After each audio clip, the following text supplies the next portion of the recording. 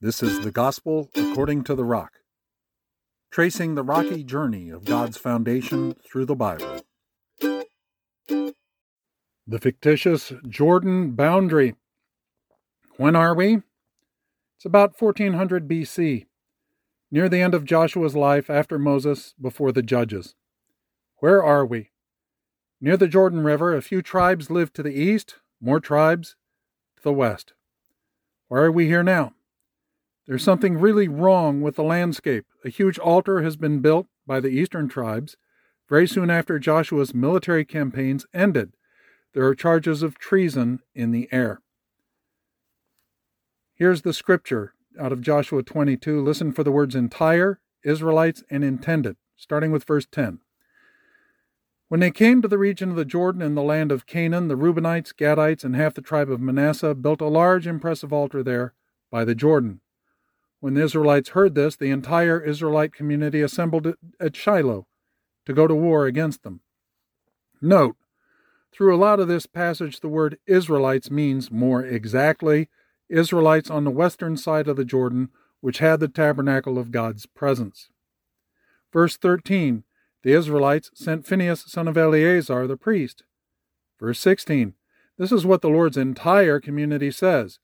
What is this treachery you have committed today against the God of Israel by turning away from the Lord and building an altar for yourselves so that you are in rebellion against the Lord today? Verse 21, the Reubenites, Gadites, and half the tribe of Manasseh answered. Verse 23, may the Lord himself hold us accountable if we intended to offer burnt offerings and grain offerings on it, or to sacrifice fellowship offerings on it. In the future, your descendants might say to our descendants, what relationship do you have with the Lord, the God of Israel? For the Lord has made the Jordan a border between us. You have no share in the Lord. So your descendants may cause our descendants to stop fearing the Lord. Verse 26, we said, let's take action and build an altar for ourselves, but not for burnt offering or sacrifice. Instead, it is to be a witness between us and you and between the generations after us. Verse 28, we thought we would reply, look at the replica of the Lord's altar that our ancestors made, but not for burnt offering or sacrifice, but as a witness between us and you. That's portions of Joshua 22, verses 10 to 34. In a way, this large altar made of stones is being prominently rejected by its builders without being used for the implied purpose of offering sacrifices.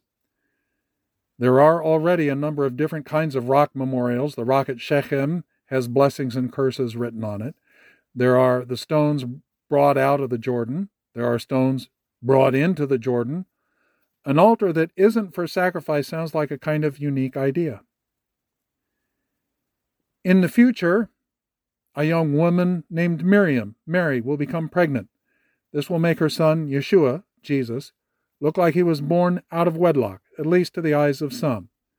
They'll see him as something like an unauthorized altar.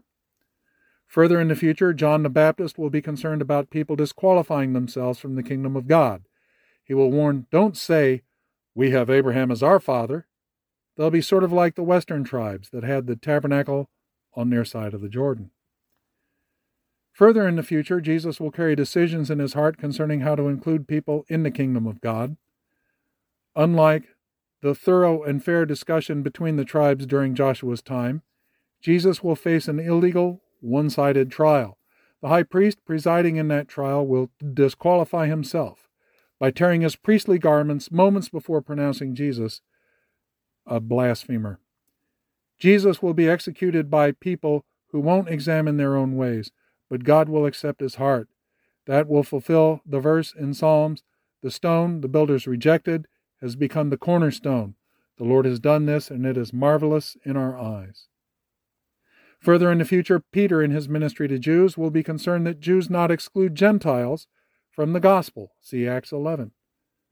Paul in his ministry to Gentiles will be concerned that Gentiles not try to exclude Jews from the gospel. See Romans 11. Further in the future, Jesus' followers will have hope as they look back at the Scriptures. Those Scriptures will contain accounts of what God will have done to preempt people from being excluded from the kingdom of God. There are other Scriptures that talk about the dangers of moving boundaries between people. We'll talk about that subject in future episodes. Produced by Static Force, LLC. Sometimes things don't change.